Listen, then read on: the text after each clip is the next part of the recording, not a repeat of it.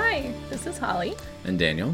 And we wanted to do a little introduction to what Gospel Bites is going to be. And Daniel and I are Catholic, and we First things first.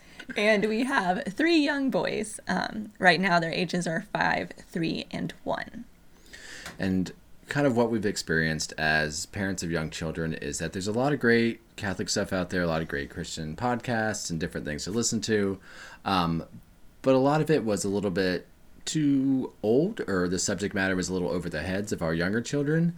So what we wanted to do was create something that young kids, maybe even as young as 3 or 4 in preschool age, something that they could listen to that would give them just a short or a small nugget or bite, A bite. to think about during Mass when they hear the gospel or they hear the priest's homily. Something small for them that's they can understand, they can digest, and that they can be thinking about during Mass. So And that can apply to their life. That can apply to their lives.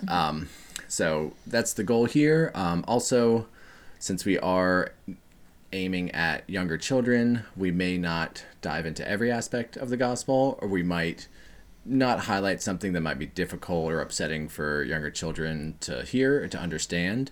We're not trying to censor the gospel. We're not trying to, water it down or anything. But just what our goal here is to have something that a young child can understand, that they can take to heart, that they can build off of and learn from, and take it with them to Mass. And also, we want to set you up for great conversations with your kids. So there might be some things that we bring up that raise questions, and I would love for you to sit down with your child or children and really work through those questions with them.